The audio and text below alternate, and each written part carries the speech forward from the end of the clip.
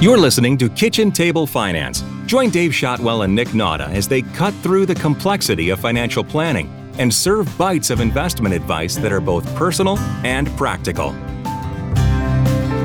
Hey Dave, how you doing today? I'm doing great, Nick. How are you? Fantastic. It's Friday, sun is shining, and we've got a great guest today, so I'm excited about that. Yeah. So we have Dr. Darla Bishop coming to us. I believe you're in the Lansing area now, is that right? Yes, I am live from Delta Township, technically, but I've got a Lansing address. Oh, perfect. We are Delta Township company as well. So we're probably right next door to each other and don't even realize it. But we're excited to have Darla on today.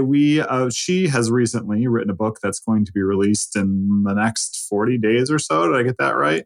That's right. December 12th, 12/12. Awesome. December 12th, just in time for Christmas. I know Dave was looking for some presents to buy his family, so this is perfect. Darla, why don't you tell us a little bit about your book and why you chose to write a book on personal finance? Oh, yes. First off, I have to say thank you so much for having me on the show. Amy introduced me to you all and have listened to a few episodes, and you guys put out some great stuff. So I'm excited to be part of the guests. Awesome. Yeah, thank you. I wrote a book called How to Afford Everything. And the book comes out in December. We are accepting pre-orders now. So if you're thinking about it and want to get a couple of presents off of your holiday shopping list, you can go and order it right now, today, if you would like. But I wrote the book because in working on my own finances over the last 20 years, I have read more than, I think my last count was 108 financial literacy books. Wow. Of those 108, there were only about 7.5 that I think did a good job of helping folks who had a lot of competing priorities figure out the right order. Mm-hmm. What I found in, giving mostly solicited advice from friends and family and coworkers is that we're managing lots of things, right? We're managing our careers and sometimes the salary negotiations that come along with that. We're thinking about our parents as they get older, where many of us are raising children and trying to think about whether they will go to college and what we want to contribute to that. A whole lot of us are paying off student loans, some more than others, and we're saving for retirement. And when things are tighter than normal, not necessarily having a good decision tree on what's okay to pause, what's important to prioritize. And so I've made this book very practical with actually a lot of worksheets. I'm interested to hear the feedback as folks get it, whether they love that I put so many worksheets on it or feel like, I cheated them out of some pages. Because I wanted this to be real life practical advice for people who know that they could do their money better, but just aren't exactly sure how. I'm curious how you started on this journey of reading 108 some personal finance books. I think most of our listeners would feel like that's some sort of unnecessary torture. Well, for the record, this has been over more than 20 years. So this isn't something I did in the last week, but it started because I went to the University of Michigan, go Blue, for college. And I remember my family being so proud of me and so happy for me to go to college, but having no ability to help me, right? Like being like, we know you'll figure it out. You have your scholarship. Just keep your grades up. It'll be fine. And going to college, being dropped off by my cousin, who was the only person in the family, because we kind of called all around, who can take Darla to college? Who has a car good enough to make it to Ann Arbor and back? Right. And her saying, we have to leave by this time because I have to be back to Detroit to go to work, because she was working a kind of a new job, which is what allowed her to lease the car that was good enough to drive me to Ann Arbor. And her being like, so proud of you. Gotta go. Love you.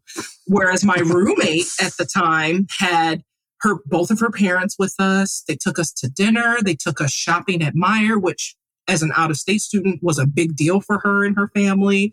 They were in a hotel room all week. They offered to buy my books, which at that time was like $400 because I had a bunch of those big, heavy textbooks.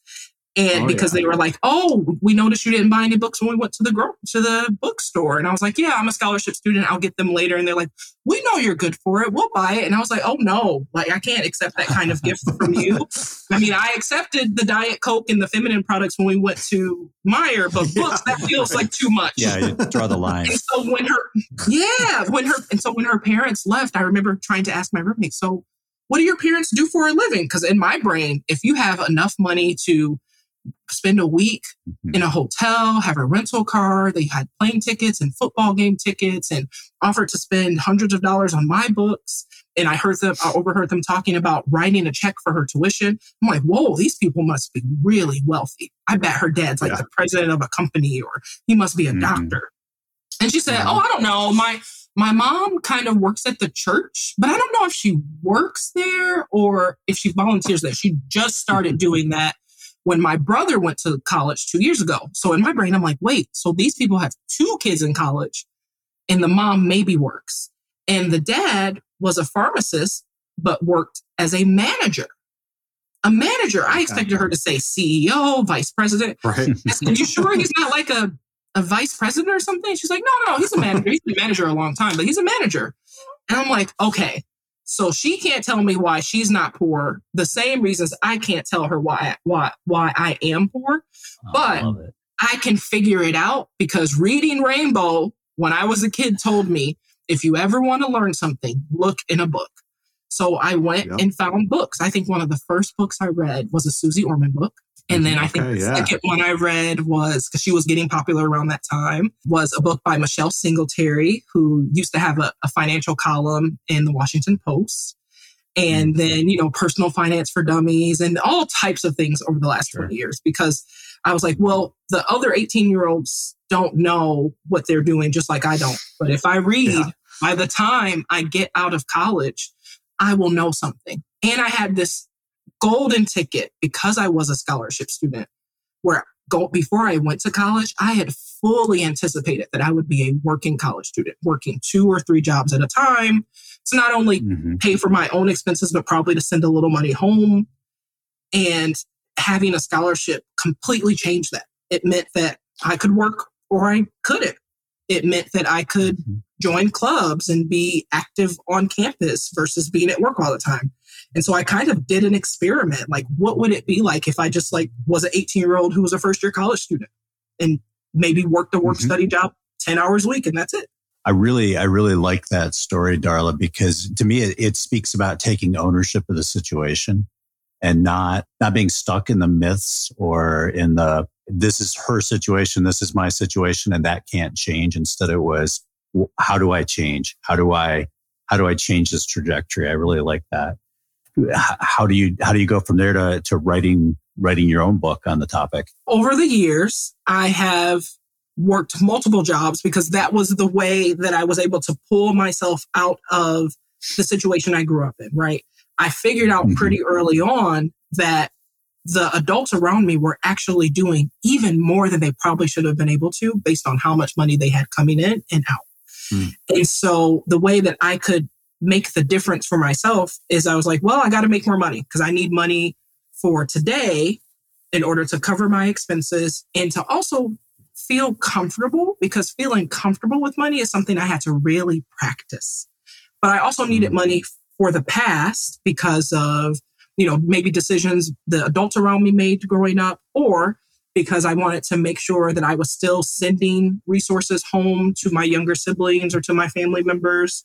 But I also needed money for the future in order to prevent myself from going into debt or more debt, right? Because if an emergency came up, so I didn't swipe a credit card or try to get a loan, if I had an emergency fund or some money saved, then that would help me even things out.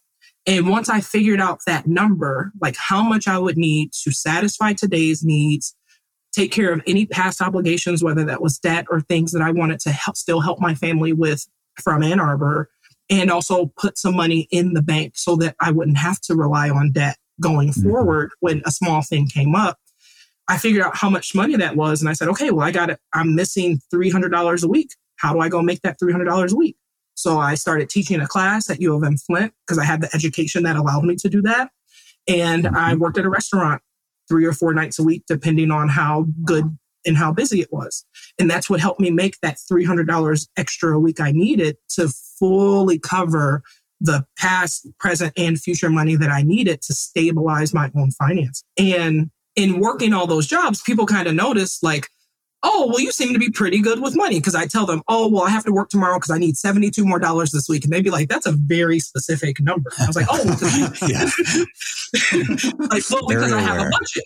Right. And because I have a budget, and for my budget to work this week, I need $72 more. And they'd be like, okay, well, you can have my shift if you really want it. I'm like, great, because your shift is a good shift. I know I'll make my $72. Yeah. and because people kind of notice like, well, you seem to be good at your budgeting. You know, would you look at my budgeting? Or I just got a new job. Can you help me look at the job offer? Am I missing anything?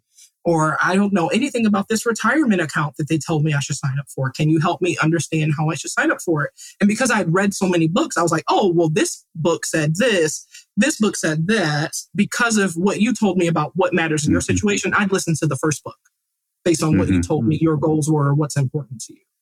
And then over the last probably 10 years, I've had mentees, friends, relatives we've done this really informal kind of like, oh, we'll call Darla because she knows this stuff. Sure. Coaching. And people kind of said, you should write a book. And I'm like, yeah, I'll get to it.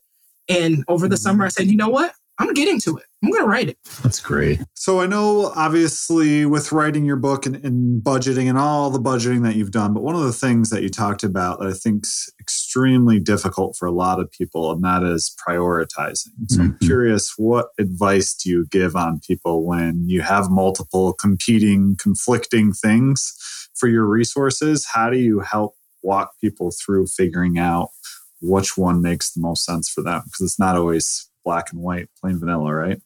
That's right. And what I figure out when I've talked to multiple people who've been in that situation is because it's been so stressful over some period of time, maybe a few weeks, over a few months, maybe even a few years, that they haven't taken the time, and probably because they haven't had the energy or the guts to truly look at their financial situation. Right? They're just kind of feel like they're swimming, treading water, and haven't asked for help until this point because they thought maybe someone's going to tell them they needed to budget more or spend less money, and they can't imagine even how they would do that. And so the approach I take is, first of all, like, look, we're going to write down every cent that you owe to anyone, whether it's a traditional debt, a credit card, a loan, a student loan, your mom, your cousin, your coworker who loaned you $10 for gas money. We're going to write everything down. And it's going to hurt a little bit at first. But guess what? Once we put it on paper, we take away its power because now we can do something about it. So we got to get over that first hurdle. And then we're going to write down every piece of money, every cent that comes through your door. And if there is a difference between the money that goes out and the money that comes in, we got to figure out where we can cut. Or my personal favorite, where we can increase. Now, when you're young, you're single, or you have really, really good childcare, then this is a little bit easier, right? You can pick up a side gig, you can do freelance work, you can pick up a second or third job. But if you don't have good childcare, you already have children, you have to be a little bit more creative about how to bring more money in to the household. And so, but it's about the first step is we got to actually write your stuff down and look at it. And I know it's scary, and I know it's going to stress you out, but I promise you, as soon as we can't, and I actually tell people, I said, we can't put it on a computer. We can't use an iPad. We can't use a tablet. We can't put it on your phone. We got to use good old pencil and paper, because by you physically writing it, it will release the power from it so we can do something about it. Nick, we've met a fellow budget evangelist. Budget is not in one of my chapters. I have in big bold letters, we haven't finished formatting, but I told them, put this part in big bold letters. Budget is not a bad word.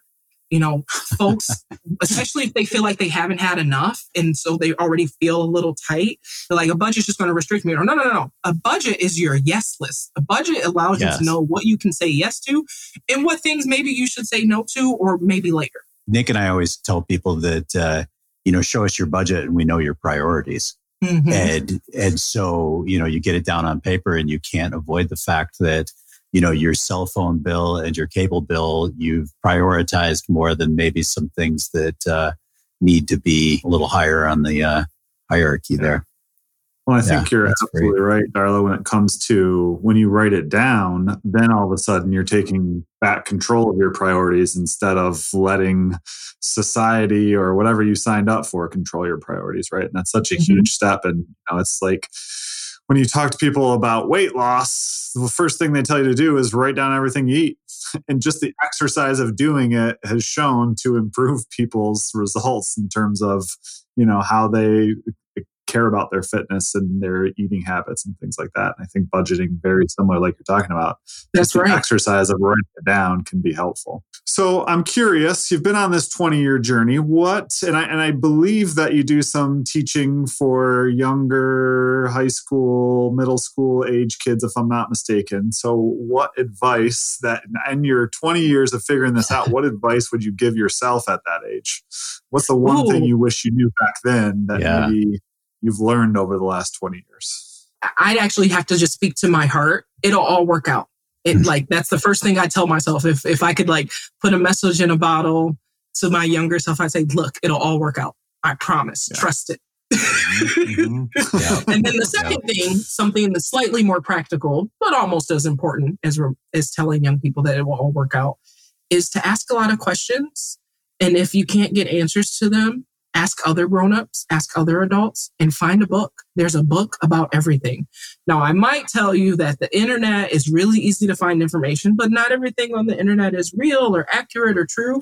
If someone went through the trouble of writing it down and getting it printed in a book, it probably has a little bit more weight than something that anyone can just post from their phone on a TikTok or an Instagram. So if you see something that sounded good on social media, see if there's a book that backs it up, because then you'll know it's the real deal. Yeah. And to take that a step further, it might be easier to tell with a book if you're the target audience. Because a lot of what I find, and maybe your experience is different, but that a lot of what is on the internet, it's not that it's wrong. It's just that there's no way for the casual reader to know, hey, are they speaking to me?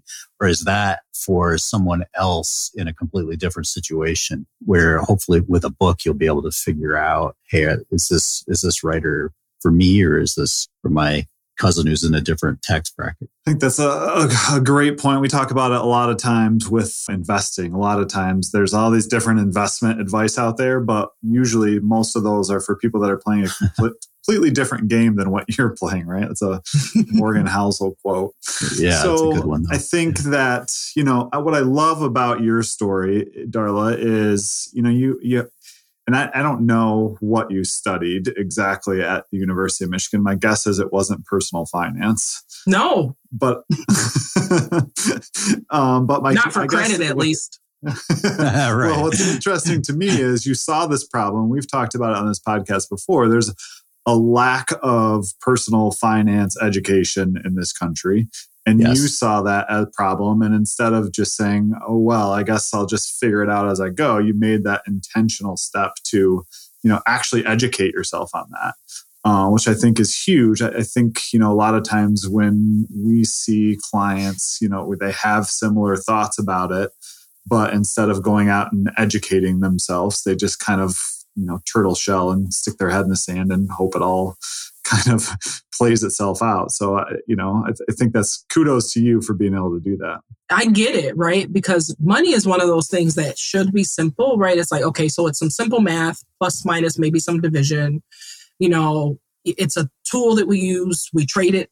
We trade our time for it in most situations, and then we trade the money for the things we need to live, right? Like it should be simple if you look at it that way. Yeah. But we get all of these messages, rules, feelings tied up with money based on how we saw the people around us use it, not use it.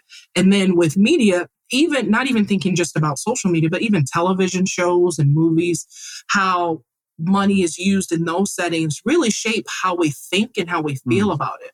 And most of us, I'll share, I've had hundreds of hours of therapy with various therapists who've taught me how to think through things and to dissect why I feel a certain way and why I think about something, and like what maybe happened in my life at an earlier stage that made me feel this way about this thing. But most people haven't had the benefit of that. And so, like, I get why you would say, I don't know so much about that. So it'll work out. I'll just hide over here and it'll be fine. Yeah. But I mean, you make a couple of great points there. And one of the things that struck me as you were talking about that is, it's a smaller growing segment. There are a small group of them, but there's not a lot of financial therapy, not a lot of financial therapists. And that's another huge need that we have. Yeah. But also, I was reading a book the other day about the messages that we get through TV. And there's this whole, I don't know if it's Reddit or one of those like chat streams where they go through and they like actually do the math on like, okay, how do these people with the jobs that they have in New York City on Friends afford these apartments and these lifestyles?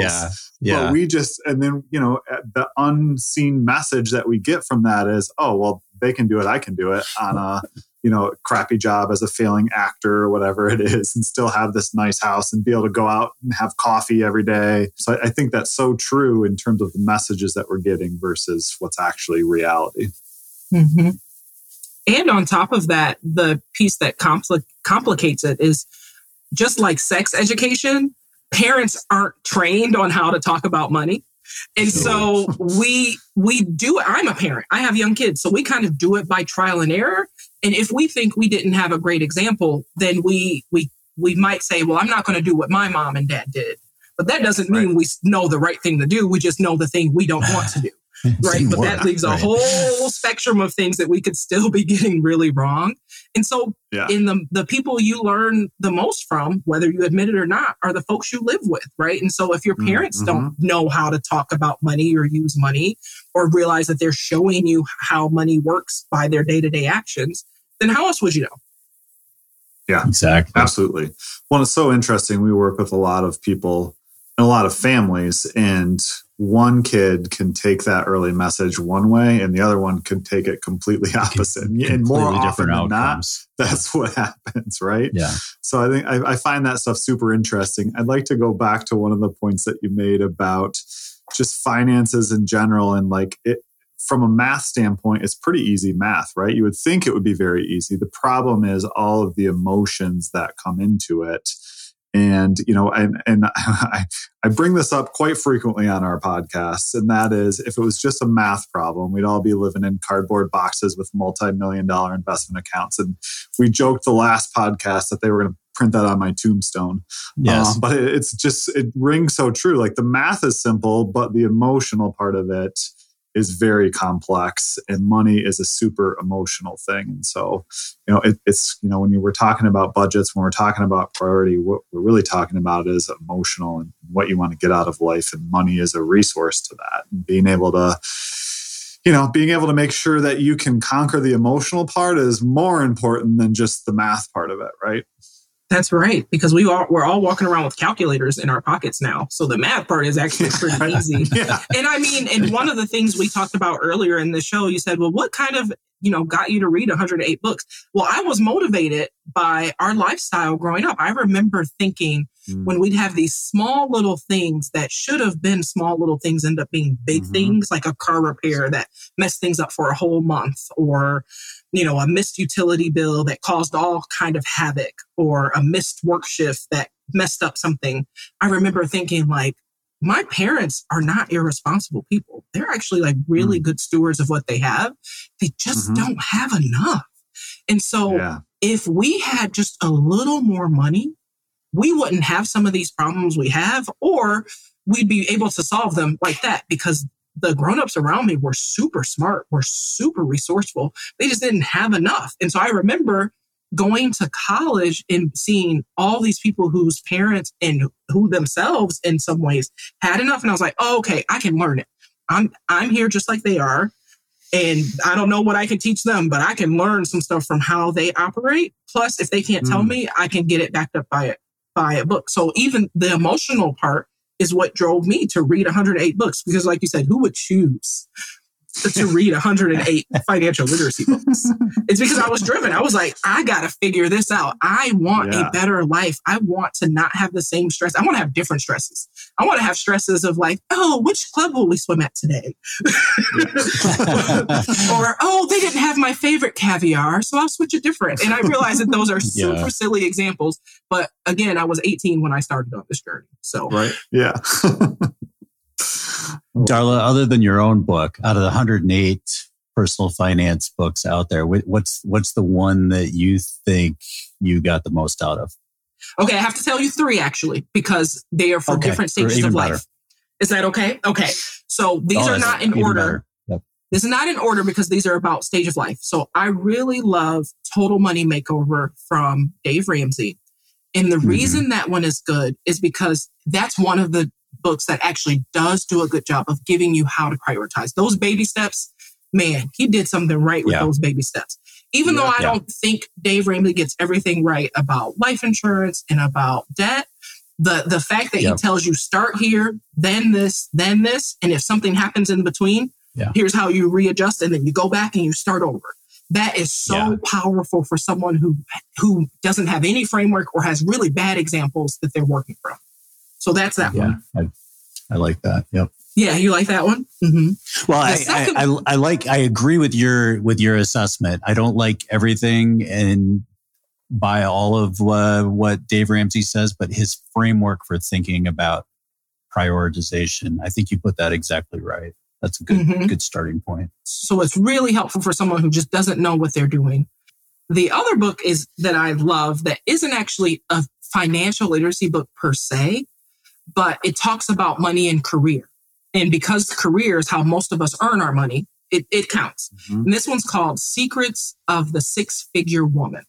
Now, it's written by a woman. Target audience is women. But anyone can get from this. And what I like about it is she helps you to understand why it's so important for you to understand how you're using your time, because that also drives how you use your money and how you design your life. And that if there are pain points in your life as a professional woman, again, because that's how the perspective she's writing from and to, here are some ways to release some of those stresses or friction. And that's super helpful for folks who are like me, who like all the folks in my life, although they all worked, they had, retail jobs, factory jobs. And so as someone who's managing a career in a very different way than the grownups I watched are managing a career, I needed some help to understand what that balance looked like, right? Like my mom worked as a professional for most of my childhood, but she never really brought work home. Every once in a while, she'd kind of bring a binder home that maybe she needed to fix some notes on. But I carry around a cell phone for my work, and my work is always available for me to do. Yes. And so understanding like how to manage that without feeling like I'm not doing too much or not enough, but also earning my money and being having some balance as a professional person. So that's one of my favorite books that I recommend to lots and lots of people. Awesome. Before I tell you my third, what would you say? What's one book that you like? Oh, again, it can be a bit nebulous because it depends on to whom I'm making the recommendation.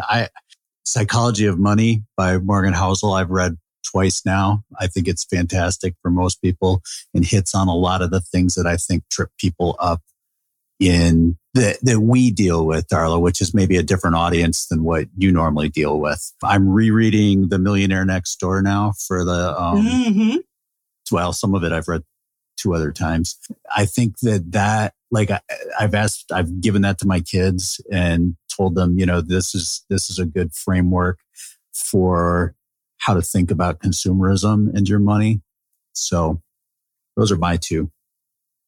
How about you, Nick? I would say I'm a big George Kinder fan. So Life Planning for You is one that he wrote, more consumer facing. Love that one. Also a big fan of Morgan Housel's Psychology of Money. I thought that one was great too. So since David already said Millionaire Next Door, which is absolutely in my top 5, I will instead offer Soul of Money. And this was written by a philanthropist. The Soul of Money, written by a philanthropist. And what I think this one does so well is she helps you to understand that money has energy to it, and that where you put it and where it comes from matters, especially as you are trying to have a certain relationship with money. And it's weird to say relationship with money. Why would I have a relationship? Oh, believe me, you are in relationship with money, whether you believe it or not. And so whether you have it or not. Right. Yeah. You are in relationship with money. And so this one, I think, helps you to peel back the layers of what a relationship with money means and how you can shift it if that's what you want to do. So that was a good list. We got to put that in the show notes. That's a good list. Yeah. That is a good list. That one is on my list as well. I have not read that one. We did a podcast recording about that book not too long ago, but I just love the way she thinks about money, and coming from the philanthropy side, it just made a ton of sense to me. And you're right. I love how she talks about money, how money flows, and, and making sure you continue to help it flow is that much better for you. So big fan of that. That's right. Book. So I hope that the next year when you ask someone, they'll say, "Oh, How to Afford Everything" by Darla Bishop. That's right. Which we should probably let people know where to find your book on December 12th. Where do they find that book? Where do they find out more about you, Darla, and what's next for you? So the easiest way is go to my website, darlabishop.com. And you can learn all about me, about some of the workshops that I have. The worksheets from the book will be there soon. And you can pre-order the book right now. So darlabishop.com is the easiest place to find me. Awesome. That's nice. That's easy. So now that your book's coming out, what is next for you? You can take a break for a while. Hopefully I'll sell a lot of books and get the message out and help a lot of people shift their relationship with money. And I'll get emails and tweets and whatever else people use to say, I learned something from what you wrote or from what you said on that podcast. And, I'll have lots and lots of friends and families and around me who will be in a better place so we can go to dinner and fight over the check because we all have. That's great. It's good goals. Good goals. Yeah. But no, I haven't. You know what's so funny? When over the summer, when I decided, you know what, I am going to write the book that I've been talking about, that I've outlined, that I've said I wanted to do for years and years. I'm going to do it. I didn't think this far ahead. Like, what would I do after I was like, nope, I'm just going to get the book out. And then I'm going to talk about the book. And then I'll tell people to buy it. And then I'll tell people to read it. And so that's where we are. We're at the tell people to buy it and tell people to read it book. Part of the love it. Very fair. Excited to see it when it comes out. I'm going to put it on my reading list for sure. So, definitely. Darla, we appreciate you being here today. This was fantastic, and I'm looking forward to reading your book and seeing what you do next. Even if you haven't thought about it yet, I'm sure it'll be great.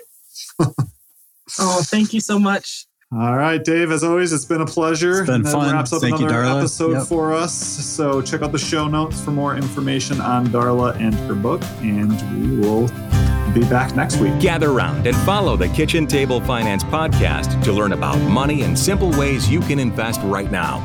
You can find more practical advice at srbadvisors.com and contact the team for personal planning by emailing info@srbadvisors.com.